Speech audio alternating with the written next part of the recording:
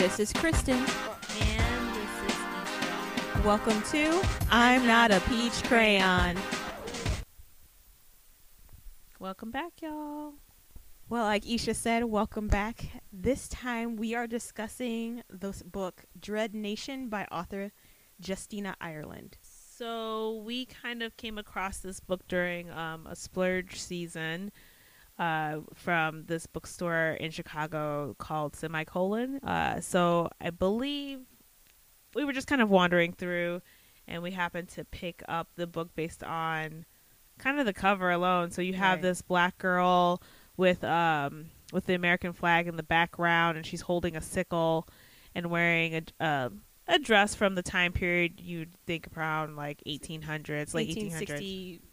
1865. You don't have to be or so. Yeah, I mean, well, that's the time period in which it's a little after. Did they say the actual year though? They never say the actual year. No, they don't actually say the year, but it's after 1865 because it's. Well, for sure it's after 1865, but I just thought it was a little bit later with when the Civil War or quote unquote ended in this story, because I thought the Civil War ended in 1865. It did? Okay. Yes. I was thinking 1867 for some reason. No, it could be taking place around that time, but it's definitely post Civil War. Yeah. Yeah, I don't think they're ever specific. Anyway, not the point of the story.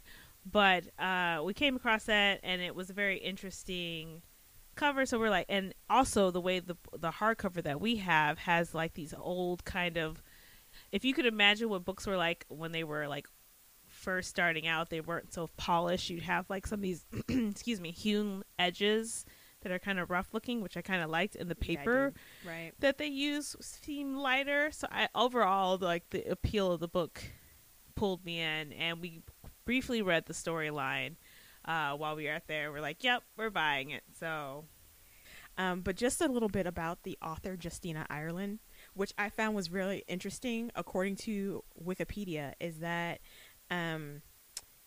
it reads that in her biography that she had aspirations to become a historian. So already she's like totally one of my favorite people. Yeah, because history major and person who wanted to be a historian. But she also enlisted in the military at 19. Ooh. And she served as an Arabic linguistics expert. Oh, dang. Taking Arabic, it is a very difficult language to learn. Super difficult. I gave up. Never learned it while learning another language. So to be able to become an expert is, first of all, amazing. And then it said that based out of York, Pennsylvania, she worked for the U.S. Navy as a director of logistics and weapons system support. And she teaches creative writing at York College of Pennsylvania. Something that I saw that I also liked as I was delving a bit more into her was that she also writes for like a Star Wars franchise. Yeah. And while I'm not a huge Star Wars fan, I still love sci-fi space operas. When I see a lot of these women of color or artists of color out here writing things, they also have their hands in like all these other kinds of pies of different kinds of, or cakes and pastries and sweets and savories. If I'm extending my analogy, are you hungry? Yes, because I've only eaten once today and I've slept very little, and I just came out of a flex class. So yes, I am hungry, and I'm drinking hot chocolate coffee to keep me from losing my mind. Well, part of her bibliography is that Dread Nation is not the first book that she's written. Not at all. She's written a few, and I'm sure we'll go back and we'll read some of the others later on. But for right now, we're kickstarting off with Dread Nation, and it's the first book. And so far, a 2-part series. And the second one is called Deathless Divide. But let's jump into Dread Nation first. I wanted to say, as I was like kind of peeking around one more time her website before we were recording tonight, I saw something on like the main page that kind of caught my eye that I liked, because she was a former co-editor for this speculative fiction or black speculative fiction magazine. Yeah. Called Faya. And I forgot to look up what it stood for. We talked about it in like the speculative fiction episode. Yeah. But there's a point where on her main page it says, "Let's change the system via the lens of compelling fiction." Ooh. And I was like, nice. Sweet, simple. There's no fanfare. Her website is real simple and I love it. But it's just kind of like, okay, I see you out here You bookish bon vivant, as she calls herself. Oh, that sounds swanky for sure. Yeah, I don't know. That sounds pretty swanky, actually. Yeah, so already I don't know much about her, but I was enjoying like these little details that were popping up about her as an author, and like when you read the book, you definitely get a feel.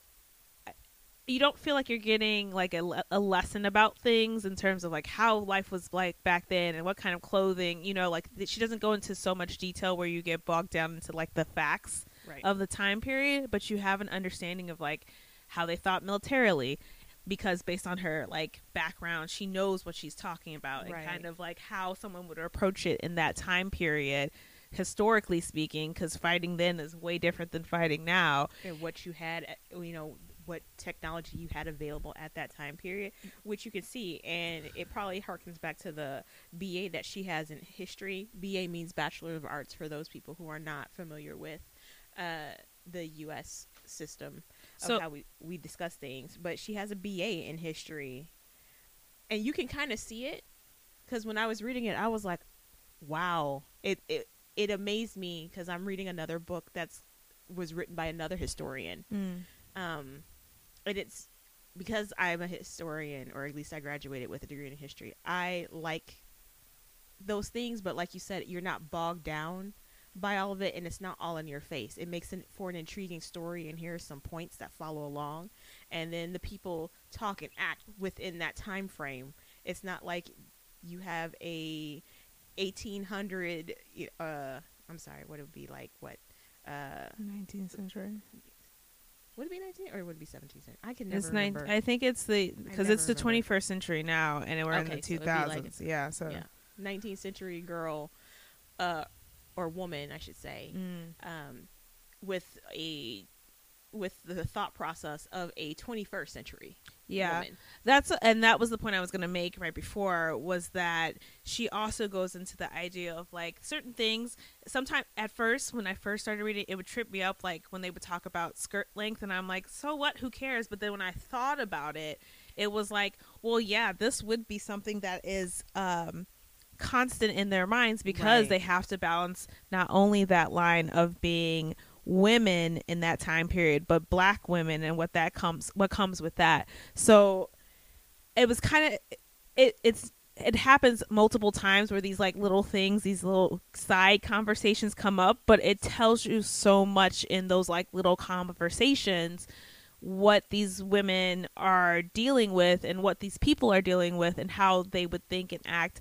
And even just the characters who are we meet through the perspective of Jane, we still get a very good idea of like when they talk, and like what they talk about, and like how she creates conversation within the book. Right. You get a very good idea. And I always complain about like Stephen King or like Tolkien, or sometimes where it's like 1,700 pages to describe the landscape and someone wearing a hat, whereas here I was like, okay, I got a general idea. I didn't get bogged down. I know the general layout of what we're about to be in, and how torturous a corset could possibly be. Yes, and it makes dangerous, sense too. It makes sense when she explains it. You're like, yeah, I would never want to wear a corset while fighting zombies.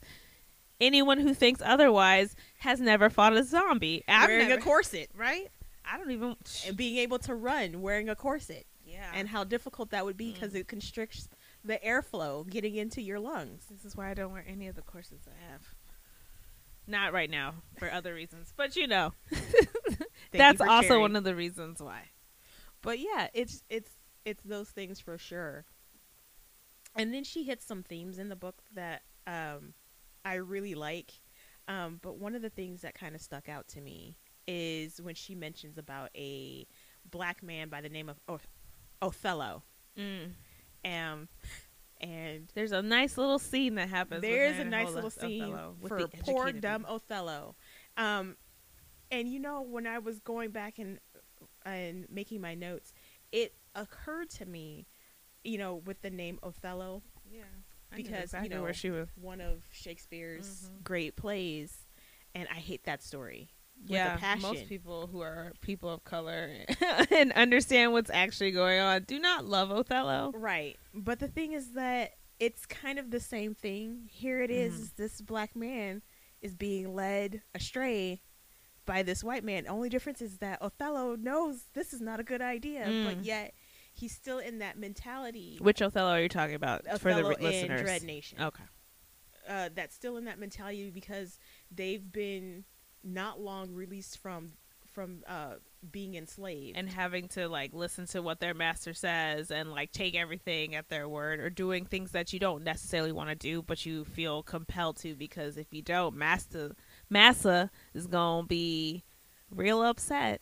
But here you're still seeing that same dynamic play out. Even though they're no longer enslaved, they're still being forced to do things against their will. Because Othello, even though he's looking at and he knows this is a bad idea for what he's being asked to do, but he is in a room surrounded by white people and black, because the black but they ain't saying a word. They ain't say that. Well, we'll get to that later. The educated black people don't say a word. The one person who does say something, the one other black person's like, "Is this such a good idea?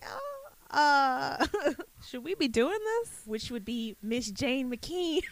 I always want to say her Jane name McKean with a southern accent for some reason. I want to, but it's not gonna happen right now. I don't have a southern accent or even a good one. But I have a pretty good one when I'm at the work phone. For whatever reason, it comes out when I'm at work. But any other time, if I try it. But Jane does ask a question, and the disdain that she gets, not only from the white people in the room, but also the educated black people in the room, as though she was wrong for asking questions, which honestly, for what they were asking Othello to do, questions should have been asked. Right. And she was asking the right questions. I think it's really what Justina does leading up to this is you get a very good idea of why, because in your head as a reader you're saying, hey, I agree with Jane, this makes no sense, a bad idea. But when you, as you're leading up to this particular scene, there's been little hints along the way of like what kind of political parties exist at the time, both within the white communities and within the black communities. You kind of get an idea of why those people in the rafters, who are the black educated elite, why they don't say or do anything, and also why Othello is in that space. And at one point she says, and I wrote this quote down because she's also on her way there reflecting about the first time she saw a shambler kill someone in person. Right. And I'm not going to get into the details because I want y'all to find out on your own.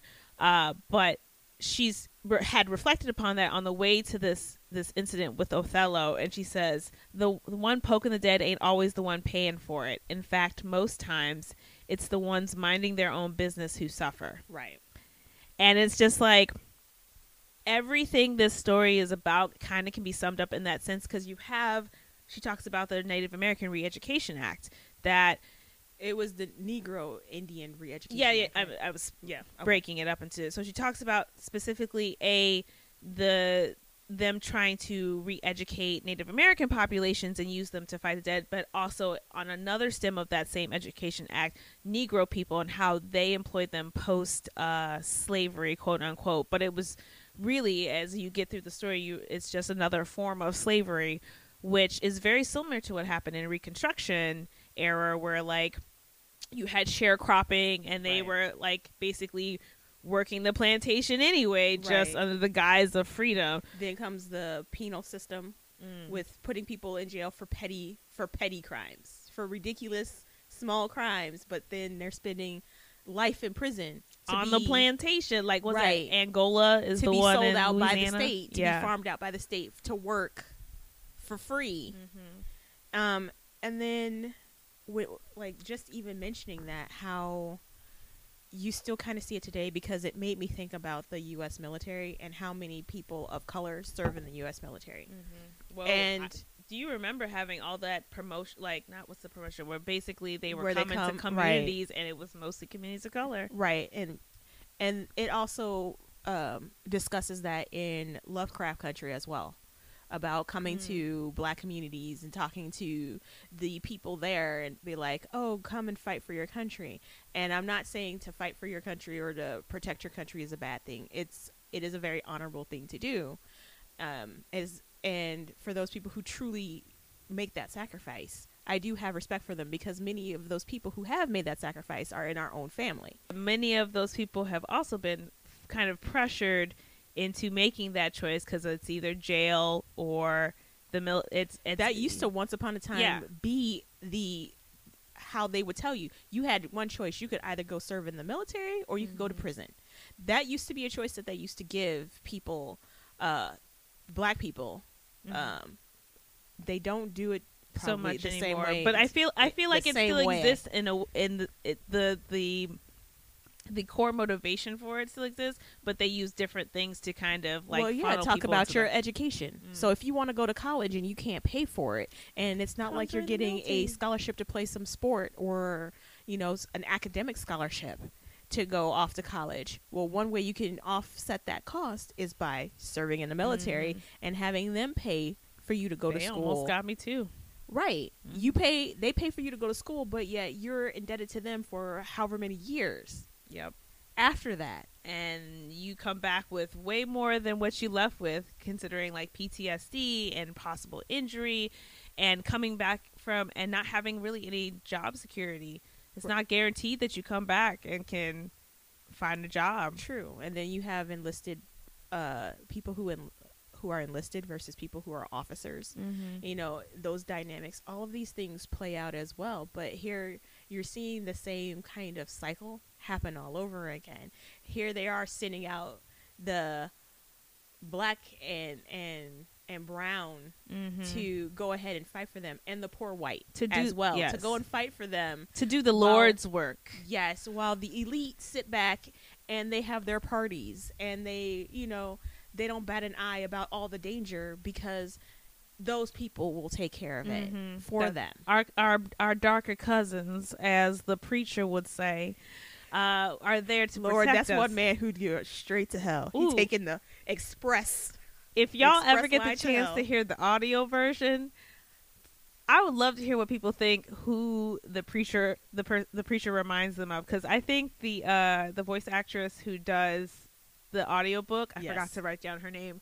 She does a great preacher that just makes sure you get that the racist drawl that just hangs underneath it, and you could just feel can feel him thumping the Bible as he is saying this BS. I'm gonna say it. You can, while he is spouting this bullshit from the pulpit, you can feel the disdain he has and the lack of respect, and just I think she did a really good job in conveying the hypocrisy. The complete hypocrisy. You could hear it in the voice. I felt like I was sorry, not to distract, but that's true though. She did a good job to illustrate that.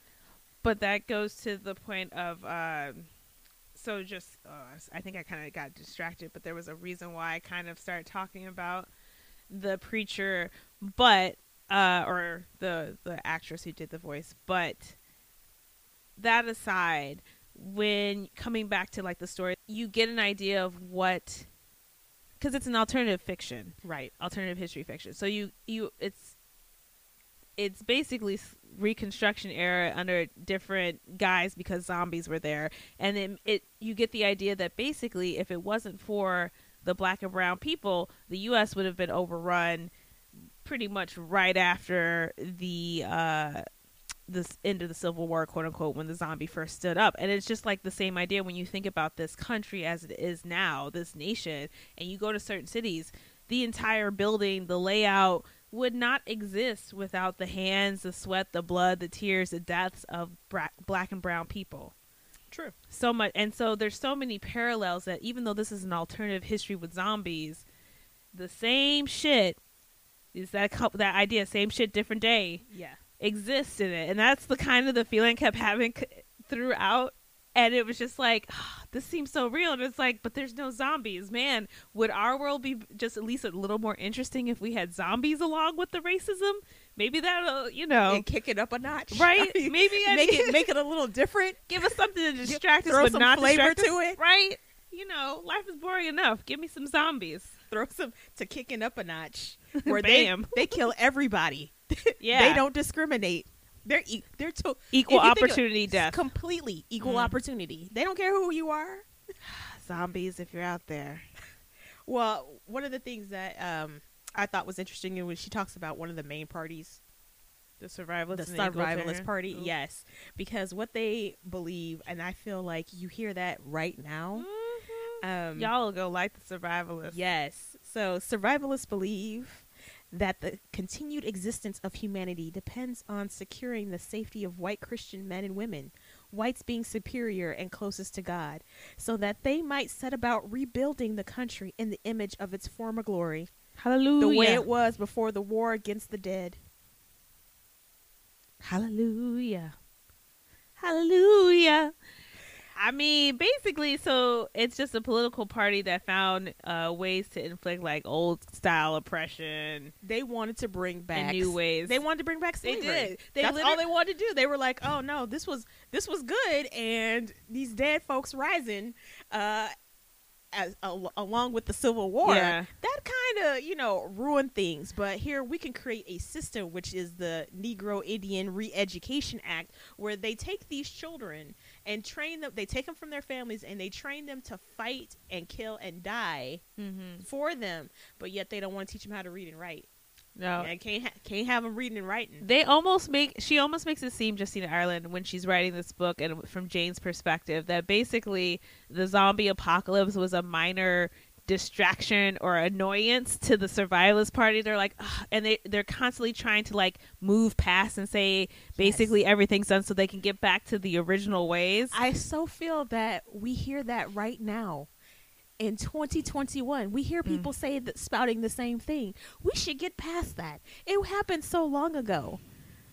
But it keeps happening. And it's funny because for work, I was just on a meeting about diversity and inclusion. I missed that meeting. I really wanted to be part of it. You should catch the recording. But there's a point that was made, and it's like this concept of like, also, how do you maintain hope and continue to make movement for change when you basically can look at the past and see that you're fighting the same exact, and the disguise it takes is very light. It's not that much different than the other. So it's like you're fighting the same shit different day.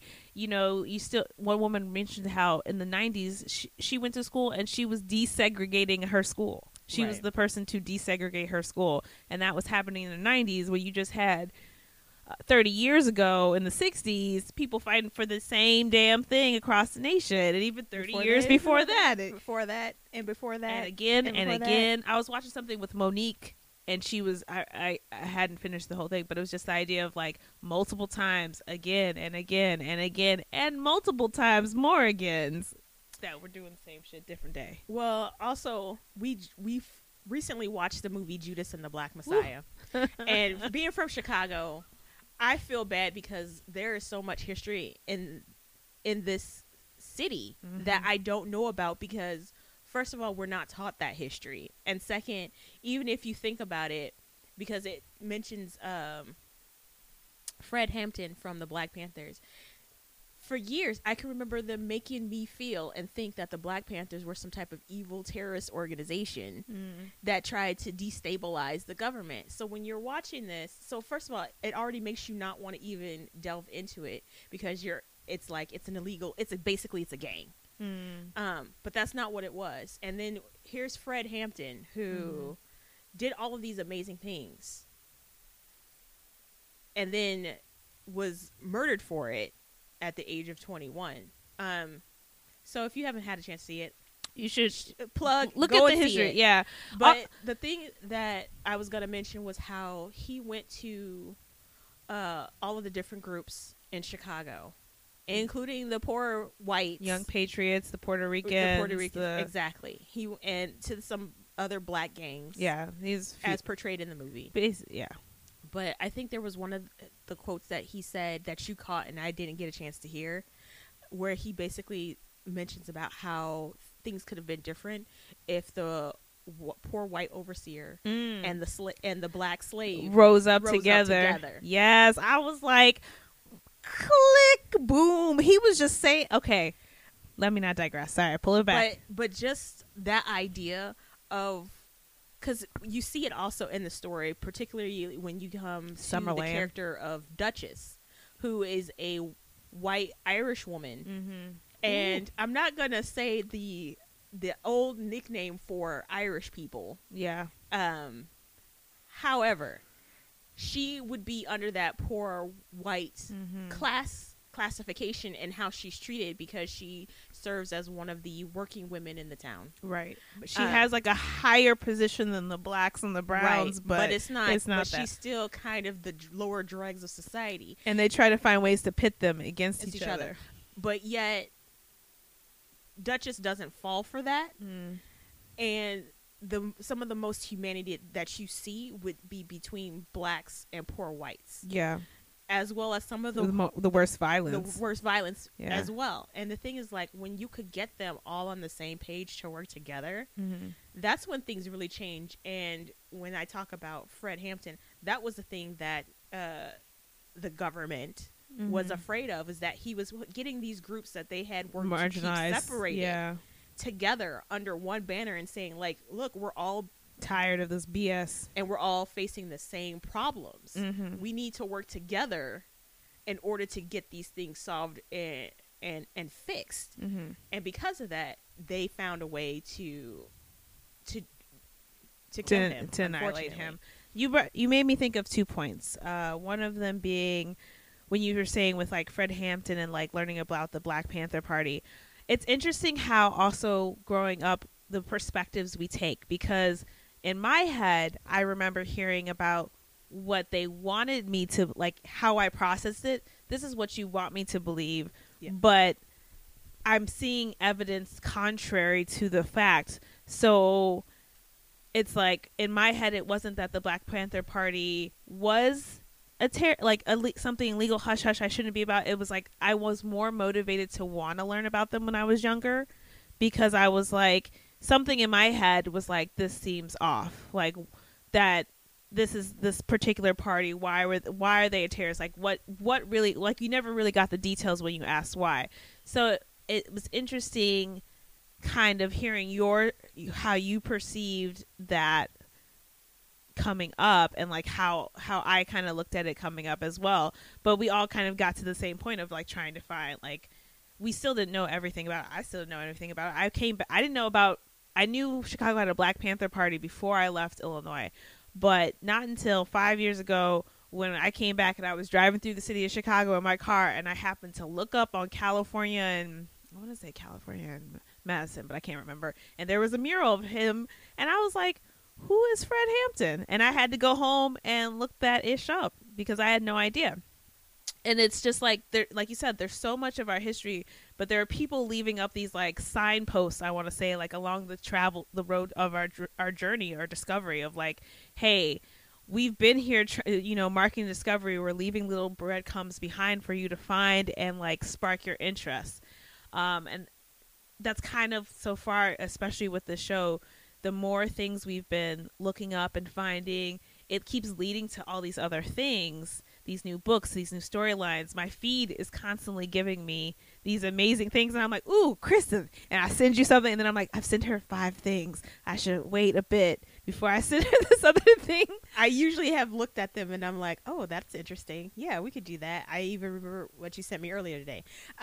But to my, oh, sorry. No, but just thinking about what you said, like, not having grown up in the city and having moved away, like, I had no idea that there was a Black Panther Party that had been part of it, that was in Chicago. I had no idea at all until I saw Judas and the Black Messiah. So, like I said, I've heard a lot of people like say a that fool too, because I did not know the history of my own city. Like, I remember in 3rd grade doing a report on the city of Chicago, and what did they do? I remember they took us downtown on the bus. We went to the Sears Tower, went up to the observation deck.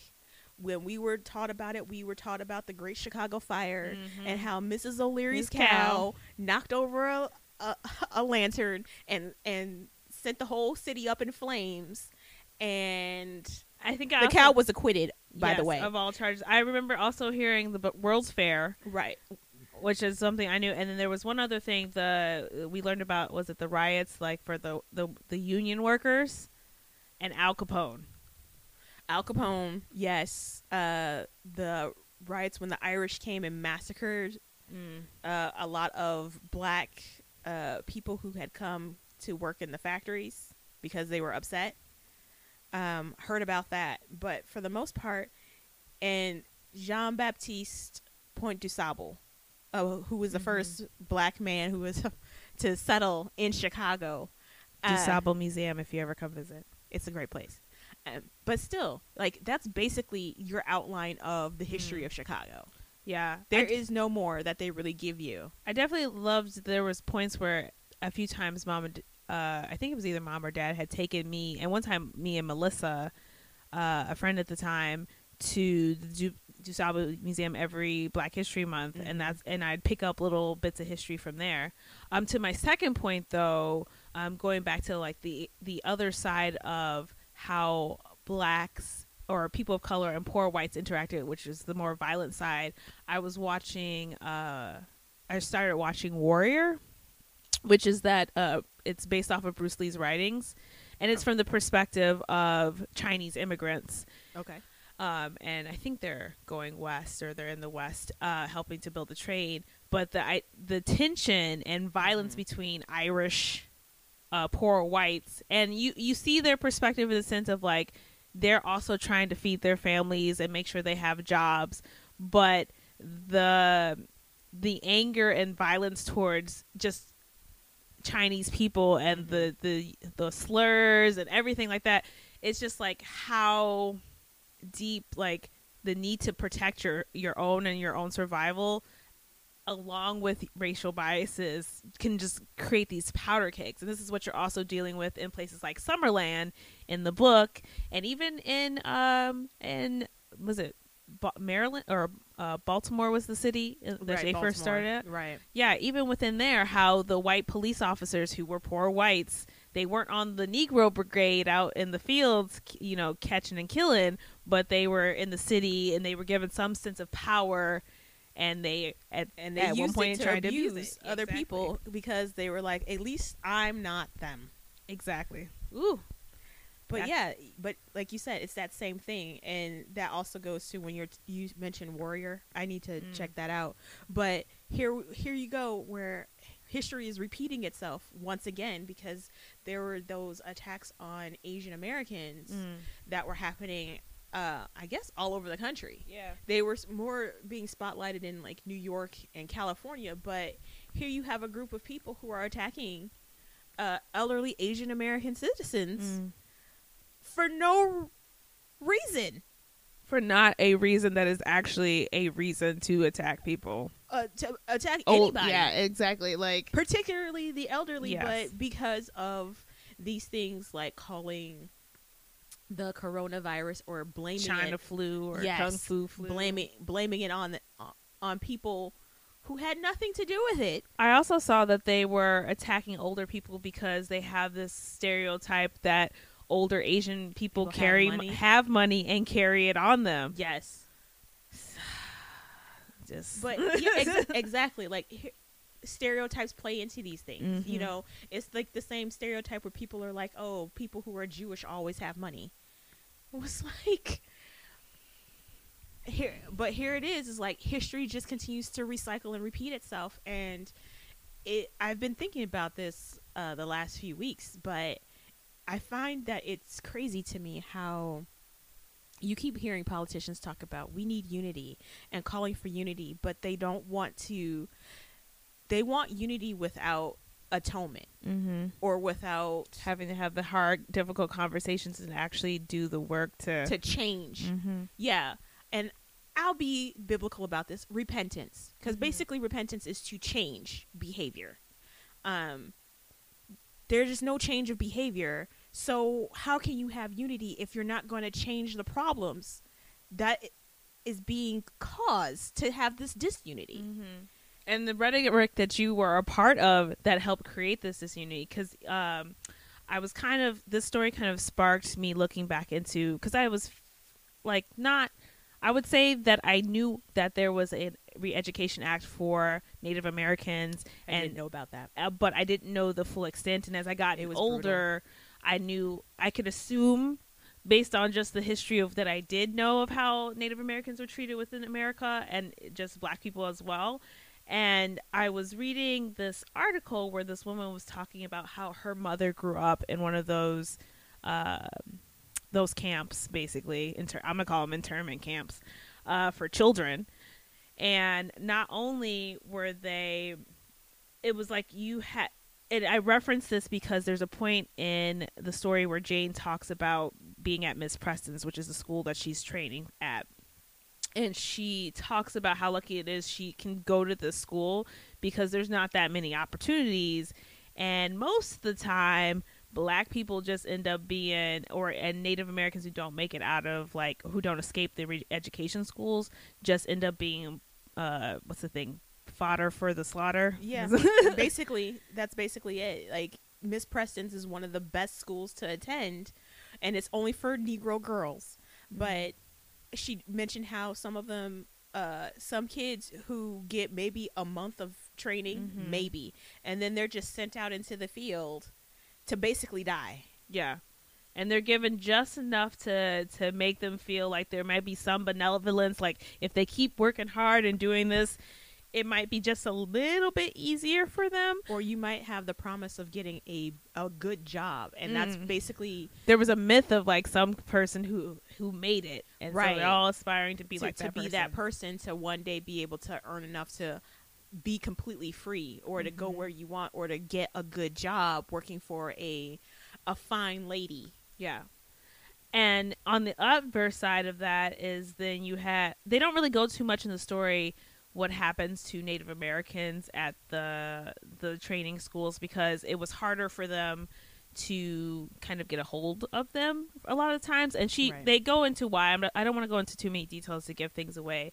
But when I was looking up about the actual historical, factual, in our history, re-education camps, it was this idea that Native American culture was the reason why America was having the Indian problem, why they couldn't be civilized and let us do what, and by us, I should not say us, let the government at the time do whatever they want to them.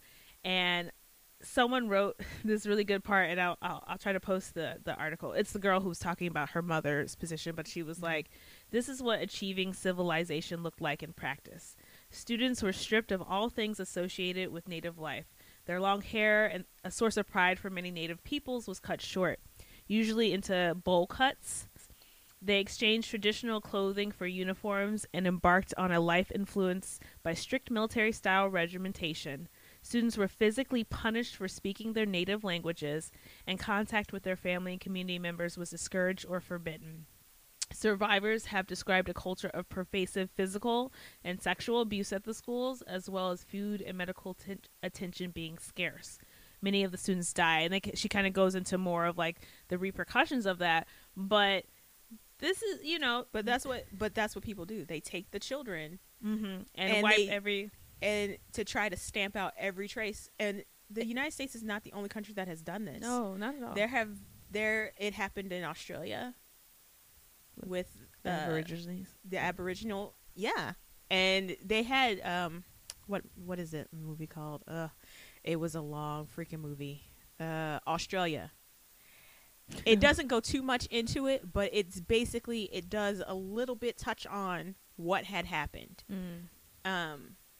But I'm sure there are other films that are a lot better, and I know I've seen one because I had no idea until I saw it, and I was like, wow. And it reminded me of exactly what happened in the United States with Native American children. And it happened again with I can't remember which country. I think it's the Democratic Republic of the Congo, because in Belgium they were having a issue there right now, because they took the children away if they were children who were born from, or whose fathers were white, Belgian. They took them back to Belgium, right, to raise them there, and then they gave them to other people. They gave them to white families to stamp that out. And so you have the children who are now, in their probably 60s, 70s or so, who are trying to find their families back in Africa, and have no way or connection to get back to them. Exactly. If their mother, or if their mother's family is still alive. And you see the parallels with circling back to like the setting for the story, and within the United States, you see the parallels of how they destroy when after they brought slaves over to America, separating them, pulling kids from mothers and selling them down the river into and if you misbehave, your child or your husband or your sister or your grandma or your brother was sent somewhere else, and basically and then singing certain songs or being able to read and write, all these things that could help keep them together as a community, which regardless, we all, Black people, Native Americans, we've all found ways to keep some of it alive or some sort of community alive no matter what. But to the extent of how much people, specifically the U.S. government in the terms of like the United States and the story, but also within the world, like you were saying, will put so much energy into like annihilating a culture.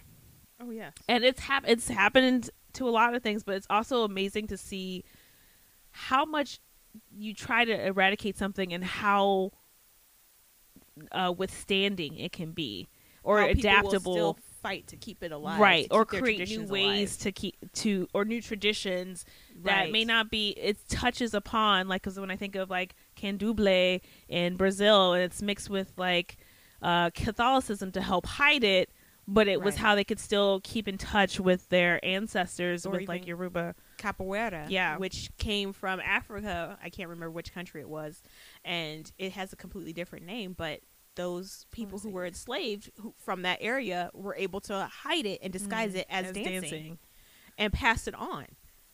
So there's so many creative ways that, even though you have these examples of like and how dedicated, even now, how there are certain things that are put into place within our system of how like we stereotype our children, what education we've taught them for so many years. Right. We're trying to eradicate a history of powerful people trying to enact change, or things that, or having these amazing backgrounds and cultures, but people will find it. We will find a way, and we will survive. Right.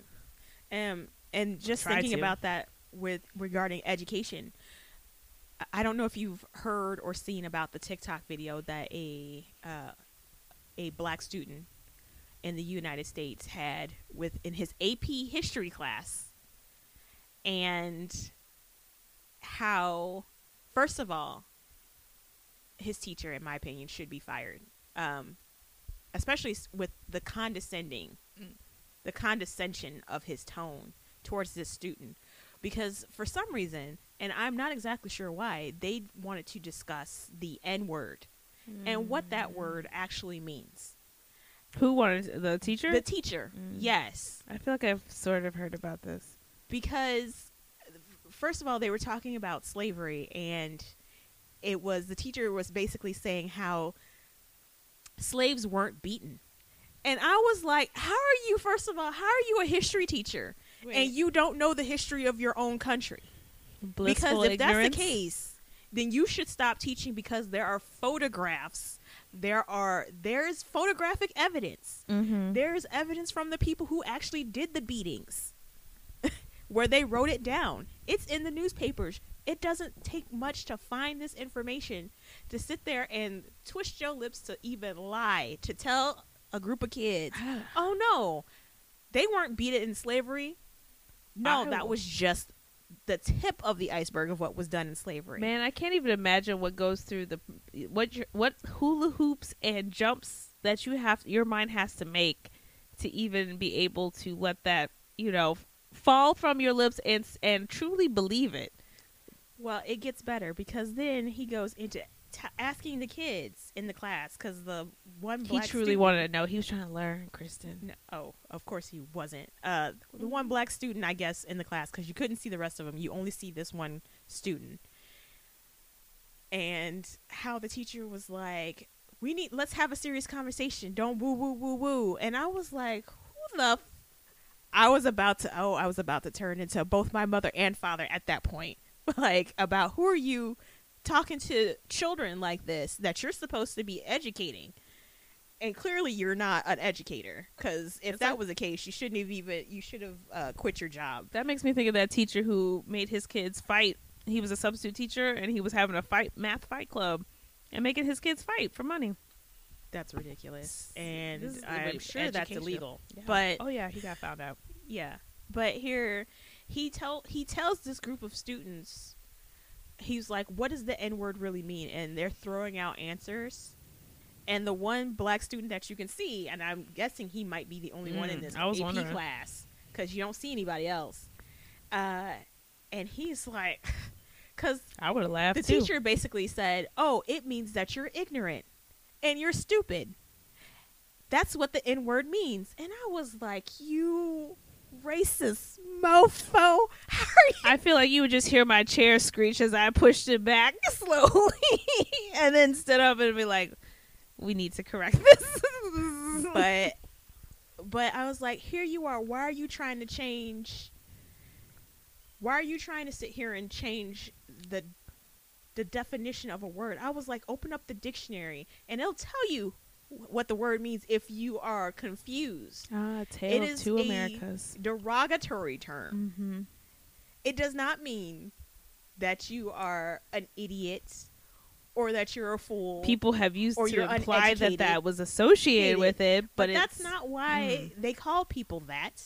Mm-hmm. And honestly, I kind of wanted to be like, so that means I could call you the N-word then? Is that what you're telling me? So right. So basically you're the N-word. But of course, this student can't say that. Oh, yeah. And that's the unfair part, because I know what it's like, and you know what it's like to be in an AP class and being one of the few. And having to sit in those awkward conversations where it does come, because it always comes up, especially because I took AP US history and I took AP European history, because they didn't have any other kind of history that I could take, but I loved history. Isn't that shitty now that I'm thinking about it? Yeah. But what you can and cannot say. And then I was watching Roland Martin because that's where I saw this clip of what happened. And one of Dr. Carr, who was speaking, he's a historian, and he was basically saying, here it is. And he said, you can tell from the way this teacher, I don't even want to call him that because that's not what he was, but this person was speaking to this young man, is that he didn't even want him in there in the first place. It was like, why are you even here? You don't belong here. And the thing is if that young man who was in that class had said something, it would have been flipped on him in some way. Exactly. It would have been flipped on him. And also the fact that he recorded it and posted it, that could also cause issues for him, because then he could end up getting kicked out of that class. He could be expelled from school. He could have all these things because of what this fool did and what the school does to the response of the school, and the response to that. But yet it could impact his future. Because here he is trying to go to college. He's taking AP courses. And if you're in an AP class, for the most part, that means you deserve to be there. Unless somebody's doing your work for you, in which case you don't. But if you're doing your own work, that means you deserve to be there. And here he is trying to get these things so he can get as many credits he can towards college. And you've got this fool who's going to sit there and say that they're an educator. And basically not even teach them correctly. Well, it's because that black person did not know its rightful place. And I specifically said it because that's how a lot of people see us. And this brings me to this thought that I wrote down when I had first read this, and then also heard it when I listened to the audio later, was there's a part where Jane, or maybe it's Kate, and she says, like, it's a cruel, cruel world and the people are the worst part. Yes. And it's like, in the development of this story, as you start to meet the other characters, you get a pretty good idea of people immediately who you just know have no love for the person of color and are just out there to, like, make their lives as miserable as possible. And they use the tools of science and God and the woman's place and where she belongs. And so you have gender politics that kind of pop up in the story as well.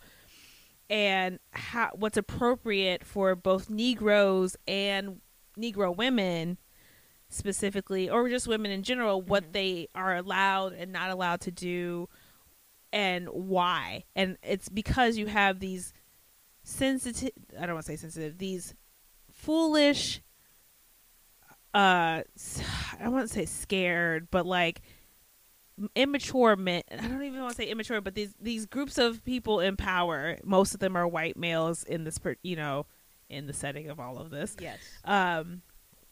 who have dined that they have the will of God, or it's science that allows me to do and say whatever I want to you, whether you're a Negro in general, a black woman, a passing black woman, a white woman, whoever. If you ain't me, God gave me the right, and the rest of y'all can go fuck yourselves, as long as you're doing what I need you to do. God, society, science itself. Right. So it's I love how she she touches upon so many themes without it being like like, hey, I'm going to give you a history lesson and teach you about a bunch of stuff. It's like within the story, you talk about themes of racism and classism and feminism and sexism and bigotry.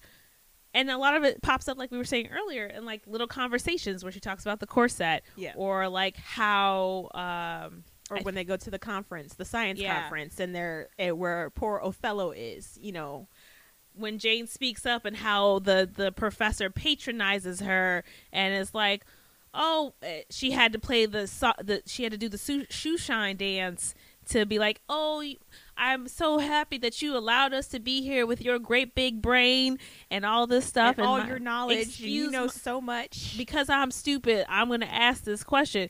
She is intelligent, asking a fully formed, and she even when she's talking to the cops, she comes through. She has to do the same thing just so she can be allowed in the door, right? And even in Summerland, she chooses times to. And they figure her out because she's too smart for her own damn good. Yeah, she can't keep her mouth shut. But she, for a while, gets away with the dumb, I don't know what I'm doing. Masters knows best, and I'm just here to do what's best for my mistress or my master, and I'm dumb and like let me shuffle and jive for you.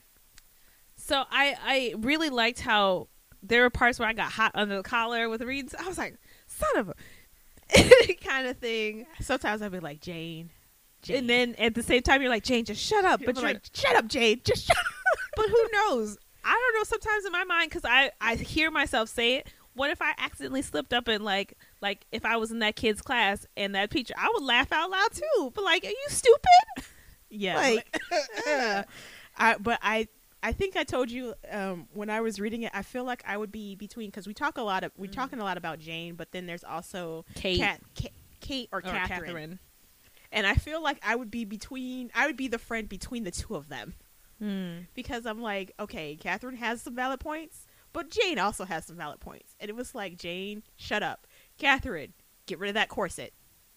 Or I'm going to cut it off of you. Catherine had a lot of other things too, which perspective wise, when not only, I think when you find out kind of like her history as well, and like how she got to be where she is. Right. But also I remember at one point she didn't want to wear pants. Yes. And I'm like, that wouldn't even, I was like, she was so offended about having to wear pants in a dangerous situation. Like, there are just certain things about Kate where you're like, when Kate, you're picking up some really bad habits. Right. Or she just like, she had to be called out about how, like, when she was talking about the professor and how he's so smart, and even after he had called basically black people apes and said that they were dumb, right? She was still defending him, and and Jane was like, "You talking about a man who thinks you're a moron?" And why? So, like, watching through Jane's eyes, Kate's kind of wishy-washy is not the word I want to say. Conflicting situation of like, she is passing because she's light skinned enough that people could think she was a white woman. B, she's beautiful as Jane describes her, so she's got all these things that make her attractive and make people, like men, follow her to a point where she doesn't even have a moment to herself and she feels overwhelmed, as she talks about. But B, she also has to deal with like colorism, in the sense of she's a lighter skinned person and she's not quite, so she thinks at one point that Jane's using her light skinnedness as a tool, and that's the only thing that she's worth, and her body is the only thing that is useful. Right. And I like the conversation that she and Jane have about that, of like, you have these two opposing sides of the same coin because they're both black women, right, trying to survive, but the circumstances that led them there and the life that they had before them have them, they're different, and they see things differently. And while one says something and means something one way, the other one takes it completely differently, or sees the negative side because that's what she had to deal with, or they had to deal with. And the slow development of friendship, because as in every good adventure story, there's a slow development of friendship. True. And also circumstances necessitate the reliance upon each other for survival. But yeah, that's a good point, because I was also thinking about colorism as well that you see here, and how even though Kate could pass for a white woman, she chooses not to. She chooses to go to the school. She chooses to be with, even though she is not always welcomed amongst her own people, or half of her own people, she still finds her place with them, to the point where she doesn't even want to pretend to be white. I'm like, she doesn't want to even do that, but yet, like you said, here's this thing, we're back and forth, where here I am agreeing with a person who says they're a respected professor or scientist, but they think that I'm descended from some kind of subspecies, inferior subspecies. And I feel that you can see that nowadays with a lot of people who are considered, black leaders, quote unquote, or, entertaining. You have, like, some people call them, those people who like to shuffle and jive for their white masters. Like, you hear people say that about these people, and whether they're not, there are some where you're like, dude, what is your real issue? Because you're on the wrong side of this for sure. But you still have people who will find themselves, and they will align themselves with people who really are not who don't have their best interests, or the best interest for all of the people that they come from at heart. Like, just because you've made it out with your money doesn't mean that everybody else is like you. And it kind of reminds me of, and I'm probably gonna like lose people listening when we talk about OJ Simpson. Well, I remember that trial. Yeah. And how it got turned around, and it was like, OJ is a black man, but yet the thing was like, OJ had nothing to do with black people until he was facing a murder charge. And then all of a sudden he was super black. Well, that's the thing. When I was watching this interview about the Pick Negro, it's like Pick Me. The Pick Me Negro, they not pick, and I'm not saying pick me, but this idea of, like, they are culled, or like what's the word I want to say, cultivated to be like, there's a flaw to them somewhere, and they maybe, I don't want to say it that way, more so the idea that they are set up to be the fall guy, and be like, this is why we can't let them have anything nice, kind of.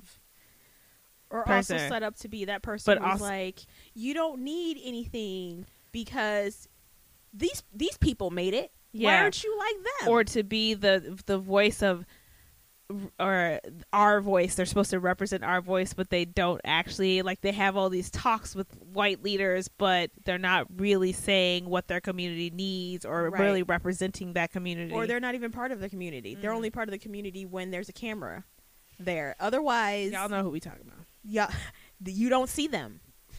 Yeah, no, it's they don't care about us and the things that we're going through, because if they did, we wouldn't still be where we are. We would see more. We would see more of them trying to bring up and pave the way and open up doors for each other, instead of shutting them, and so only letting a few, or turning your back when one of your own speaks up about injustices, and leaving them out to dry because you're worried about what will happen to you. and what will happen to the Your money. empire, your money, whatever you're trying to build.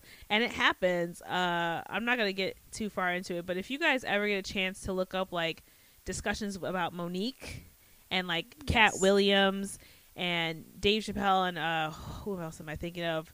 I want to say Cicely Tyson, but maybe not. But they would all talking about like these kind of people within the celebrity culture and kind of how much of an obstacle or what's hobbling they are to the progression of Black and brown communities. Right. And that when I'm thinking about, because I don't want to get too far off the topic of the book, because it is a really great book, and I think it covers so much in such a short. How many pages is it?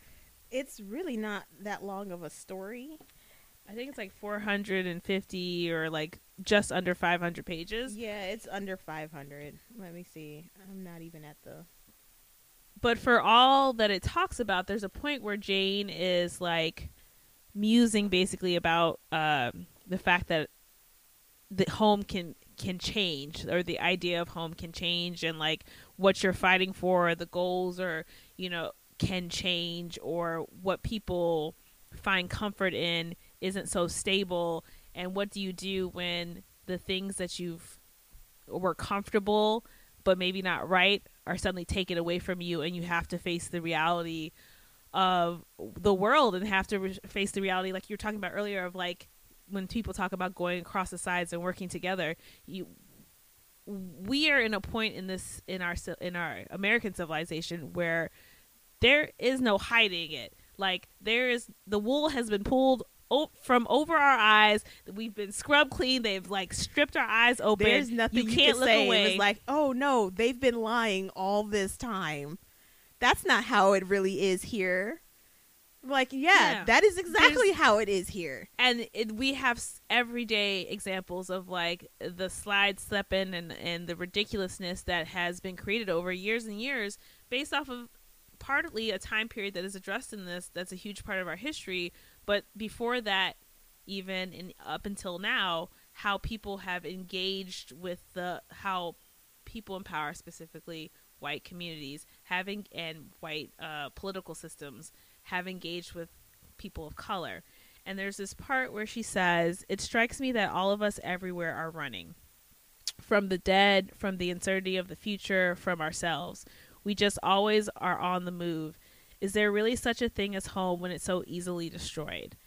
And when I read that part, it made me kind of circle back to like the resilience of people of color. Because like I was saying earlier, our culture, our background have been constantly had forces trying to eradicate it, yes, to destroy it. And yet we've continually found ways to create quote unquote a home, because it's constantly we have to keep picking up and moving, or something happens like Tulsa, when you establish this great city, this beacon of light for a black community, and it's destroyed. How do we rebuild? Native Americans coming back and trying to gain ownership of their land and the culture that was trying to be basically stripped from them and to eradicate it. Exactly. And the question, I feel like it was a two-sided question, part rhetorical in a sense, because it's like, well, there is such a thing as home, because we've consistently been able as people of color to create a home, a transitory home, a home that is always adaptable, because we've had to be. But at the same time, it is this question of like, is it ever possible to have a safe space? To have a place where you've worked so hard to reach these goals and be able to like take care of yourself and be with the ones you care about, and not have to lose them to stupid shit because of racist bigots and people who are scared and fearful for what they have, and they basically use you or try to get rid of you because they're afraid of what potentially you could do. I was watching that movie, what's the one where Will Ferrell is going to jail and he gets Kevin Hart to teach him how to get ready for jail? Oh, I don't know, but I know what you're talking about. But there's this idea of like where was I going with this? What was I saying right before this? Well, you were talking about how something about potentially Oh, great. Now you put me on the spot. right?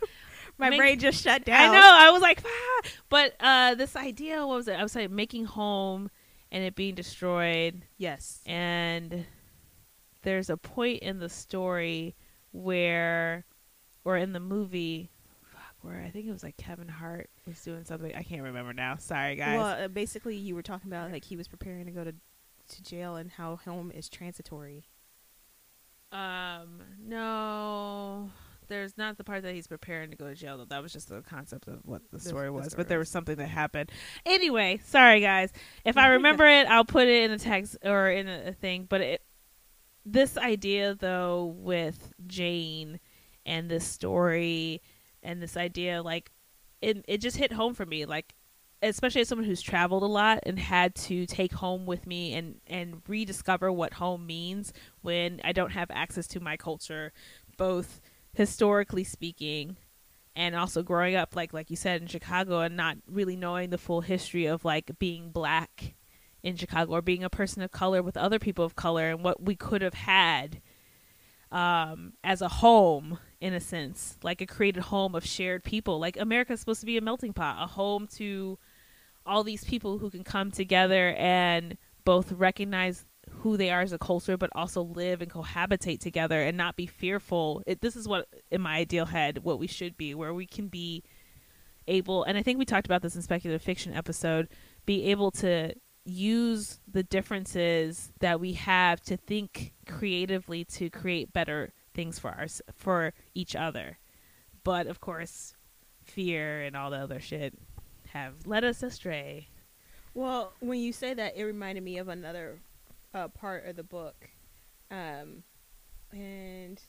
basically the person who was talking about how in the ideal society that he had wanted was the fact that you would have everybody coming together and working together with technology and innovation, but how Summerland was basically a perversion of the idea that he had in his head. Yes. And I think when people are like, oh, like the U.S. is all of these things, it's a lot of good things on the surface, but those things that it could be where it is fair and just and equal and everyone is treated the same fairly or justly before the law. Those things can happen, but it takes work because it has to. You have to undo the wrong that has been done and continues to be perpetuated. You know, when people say, "Oh, I can't believe these things happen. That's not America," and my first reaction is like, "This is America. Those things happen."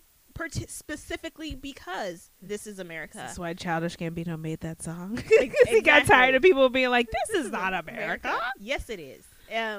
But the other thought process is, and I can't remember who said it, and maybe it was in Judas and the Black Messiah. I'm not sure, but the thought of basically, if you were to get rid of the problems that Black people in America face, it would eradicate pretty much the majority of all the other problems. Right. And that people face. Yeah, I was like, people in general because I'm like, you can't have this idea that people are going to do right by other people if they still can't do right by one of the first groups of people that they wronged over. Yeah.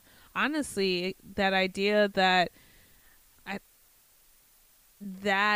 in and of itself is like, because a lot of the problems that were created to exclude Black people got grandfathered in based on classism and money and just becoming new immigrants. And going back to even the idea of when we're talking about after slavery, but when people were coming over as immigrants here, they just, it's weird how as Americans they transferred more hate to these new sets of immigrants but still had the same level of hate for the, like, that's got to be very exhausting. Depends on what color the immigrants were and where they came from. But even in the beginning, Italian people and Irish people, white. That's why. They weren't considered white, and that's what why I mean. I'm telling you, right? That's why. That's what I'm saying. It's just like they were able to still see something different. And then there was like, oh, but we'll take you in. You're almost white. It's like the whole thing of passing black.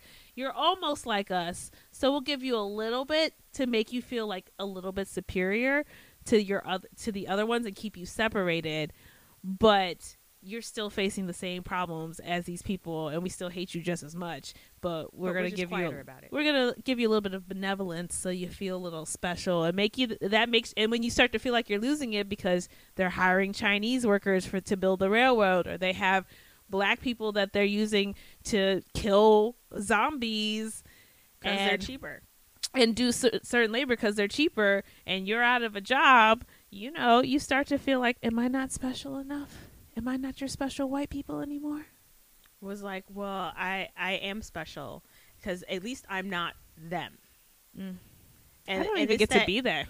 It's that idea that has to go away. The idea of, well, at least I'm not them. I feel like, I feel like it happens a lot because you can see that playing out with children as well. That's with somebody who's being bullied and nobody says anything because kind of secretly, at least I'm not that person, because if I say something, they're going to just do the same thing to me too. Yeah. It's funny on a grander scale, thinking about like, at least it's not me. I'm like, damn, as black women, how often do we get to say that versus another group? Usually we're in that is them. Well, when I get to that point where I could be like, well, at least that's not me. I don't think I really, unless it was somebody getting robbed on the street, but I've never been on the street. Oh, I got one. Someone slipping on ice in a funny video and having their bloomer showing. At least it's not me. That's like the closest I've been to that. And yet it could easily be anybody who slips on that ice. That's why I'm like, it doesn't work. It doesn't really work, but let me grasp at straws, Kristen, because that's all I have. No, Isha, try harder. Find other straws. It's too late for that. Find other straws. I have not slept. These are the straws, the broken straws. Yeah, but there are so many things, and you're right. She touches on all of these things, but she doesn't choke them down or like shove them down your throat. It's just like, this is the story, and this is what we're living in, and yet you can pull that out and be like, hey, you could update this to 2021. Yeah, just a new zombie apocalypse. Exactly. Pretty much everything's the same. They've been around creepy crawling since 1865. Right. Can you imagine if this was our actual history and we've just been dealing with zombies and racism up until this point? Honestly, I don't know if we could make it. There are times in that book where I was like, why are you saving them? Because I feel like it falls into that same type of stereotype of black like, people always saving black people are always saving white people. Particularly white people who don't deserve it. Because we're like, and it's always that deep sigh. Because you can feel it. And also the fact that both Kate and more particularly Jane also feels it. Because there are times when she was like, look, I am not a good person. Because usually I don't feel bad. Or usually I feel bad about the person who died, and she was like, but there's something you can't do anything. Sometimes you can't do anything. But there are other people where she was like, man, I don't feel bad for you. You got exactly what you deserve. And I was like, that's the part of me that identifies very much with Jane. And I was like, you got exactly what you deserve. Yep. And I don't pity you at all. Nope. Not at all. There's some people that didn't get exactly, and that just infuriated me more. I know there are people who I felt should have gotten more than what they did. I also want to know what happened to that one person with the underground area, but I don't want to give anything. I'm guessing that's where we'll find out. Book two.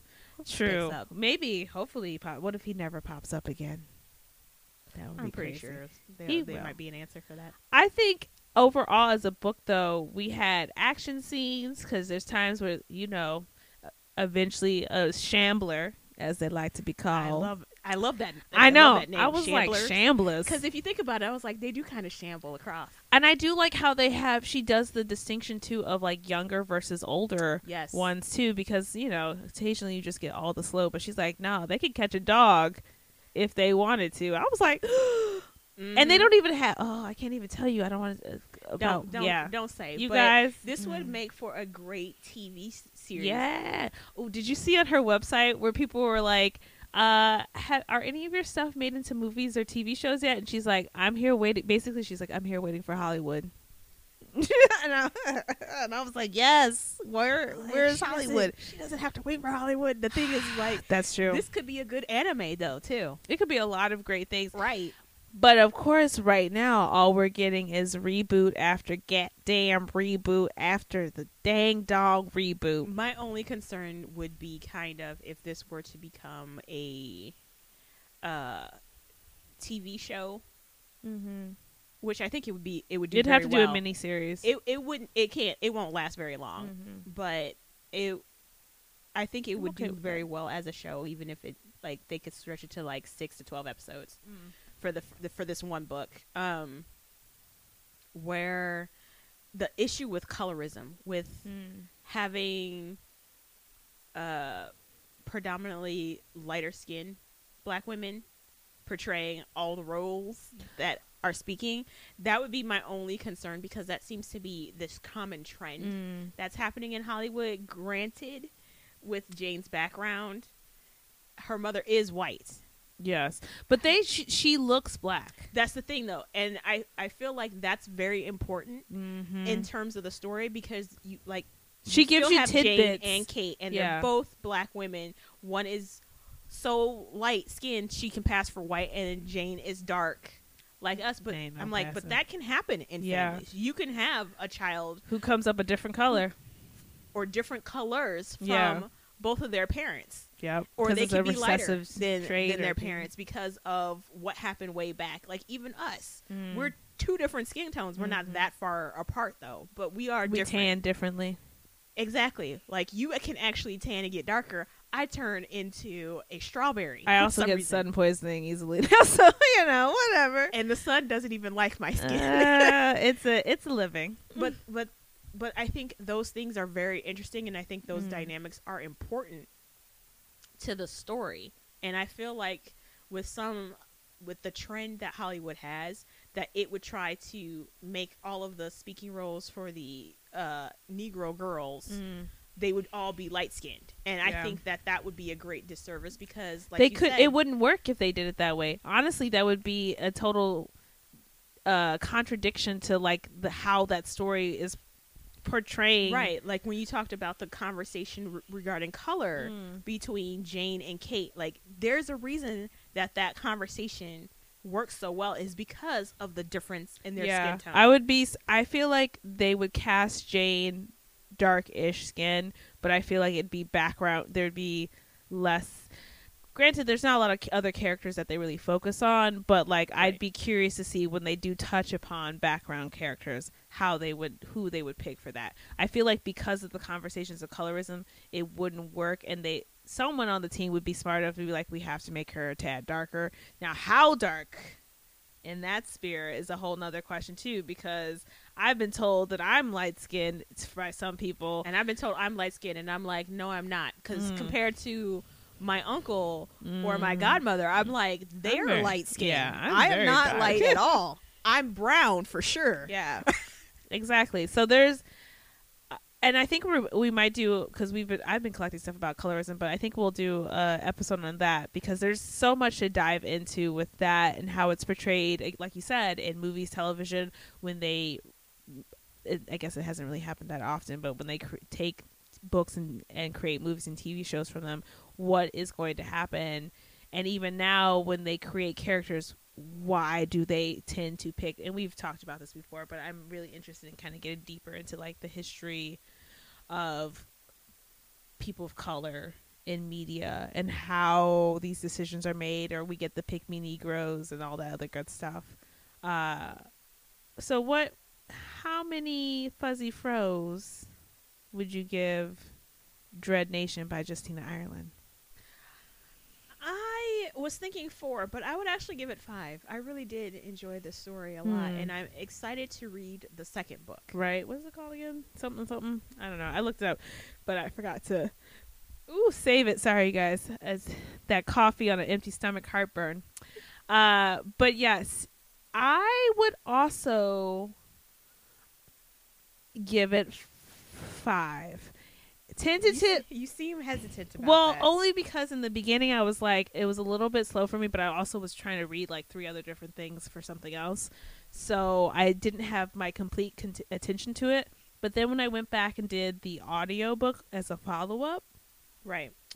and I didn't have to concentrate on like soaking everything in as opposed to just kind of reliving it, I definitely liked the flow and cadence of the story.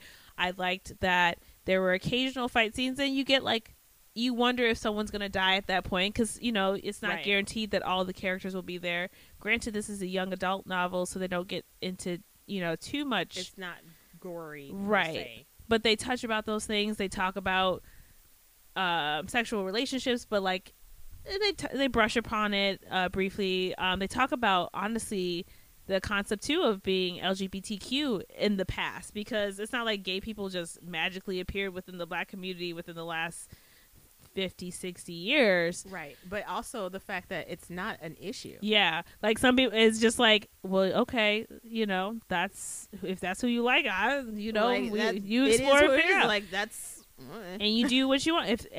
And I think there's a point where they talk about Kate and like what she wanted to do with her life, right. and That too. What and- you want to do with your life. right, and whether you or not you need someone to define that life, or can you live it alone to your own expectations? Like, do you need? So there's Right. so many things they kind of. It does touch on quite a few different. But I also don't. You know how sometimes you read a book and sometimes you don't remember everything that happens. Right. Yes. I don't feel like that. I feel like I could tell you, if you asked me to sit down and go through the general. I can't word for word, but I Right. could tell you in order what happened, the important details. It's stuck in my brain. For sure. But there is a lot of good details and a lot of insightful things that Jane says. And you also get a chance to get to know Jane, and I like Jane as a character because she is honest about her flaws. Yeah, And I feel and like how they get her and how they get her in trouble. And I feel like that is something that sometimes I miss, because one of the books I'm reading now, the main characters upset me so much because I'm like, y'all are some of the dumbest mofos, but yet they have these times when they were like, oh yeah, like they're super smart, but I was like, y'all are so dumb. I feel like I like it too because this goes to, like, I think when we were shooting that thing for Creative Mornings, where that idea of like the niche culture and like also being presented as complex and flawed people, like having the ability to be seen and portrayed as not just one-sided, one-dimensional characters. Jane is funny and gets angry and is smart, but she knows she f's up a lot, and right. Sometimes she knows she needs to keep her mouth shut, but she has a hard time doing that because she's learning. She wants to speak her mind. Right. And I feel like she has, as you learn of who she is through each chapter, because they give you a little bit of her past and like she reminisces, you get a very good idea of who she is as a person and could potentially be, and you grow with her. Right. And I think the letters are very insightful too. That's a whole part. So that's why I think I hover closer to 5, is because it's answering the question of, can you create a complex character of color living within a world and like doing the damn thing, but in a way that doesn't make me go, I can't see myself in her. I could see my, like, and like you were saying, you can see yourself in Kate and Jane. The same thing. I was like, I could see myself in her. I could see I imagine myself fighting zombies in that time period. And what would I be, a Miss Preston's girl? Would I be good? What would be my weapon of choice? You know, all these things that I was thinking of. So it very much engaged me as a story. Ditto. And the other book is called Deathless Divide, and it came out last year. Yeah, so I think she did this one in 2019. She was writing fast. This one came out in 2018. 2018. Still, that's like a 2-year difference. True. But, I mean, I'm excited to see what happens in the story of Jane McKean. And yeah, this was a really good read. It's for Black History Month. For sure. only 451-ish pages, so it's not that long of a book, and it goes by pretty quick. Yeah. So definitely give it a read if you have the chance. Let us know how you feel. Feel free to also send us recommendations via Instagram or Facebook. We've gotten We love recommendations. Yeah, I finally got one for another book by Nindi Okafor. So and they highly suggested it. Remote Control, Really? I want to say. I don't know where my phone is right now. Cool. But send it to us. We will respond. Maybe slow because life is crazy. I'm inept when it comes to social media. I'm sorry. And I forget where my phone is 90% of the time. So, yeah, hit us up. Please give us recommendations and suggestions. We love to hear back and engage, and we want to build this. So, and tell us what you think. Yeah. But thanks for coming back for season 2 if you're new and joining us. We got some things coming in store. Yes. So for now, we're going to put our crayons back in the box. And we'll talk to y'all next time. Until then, bye.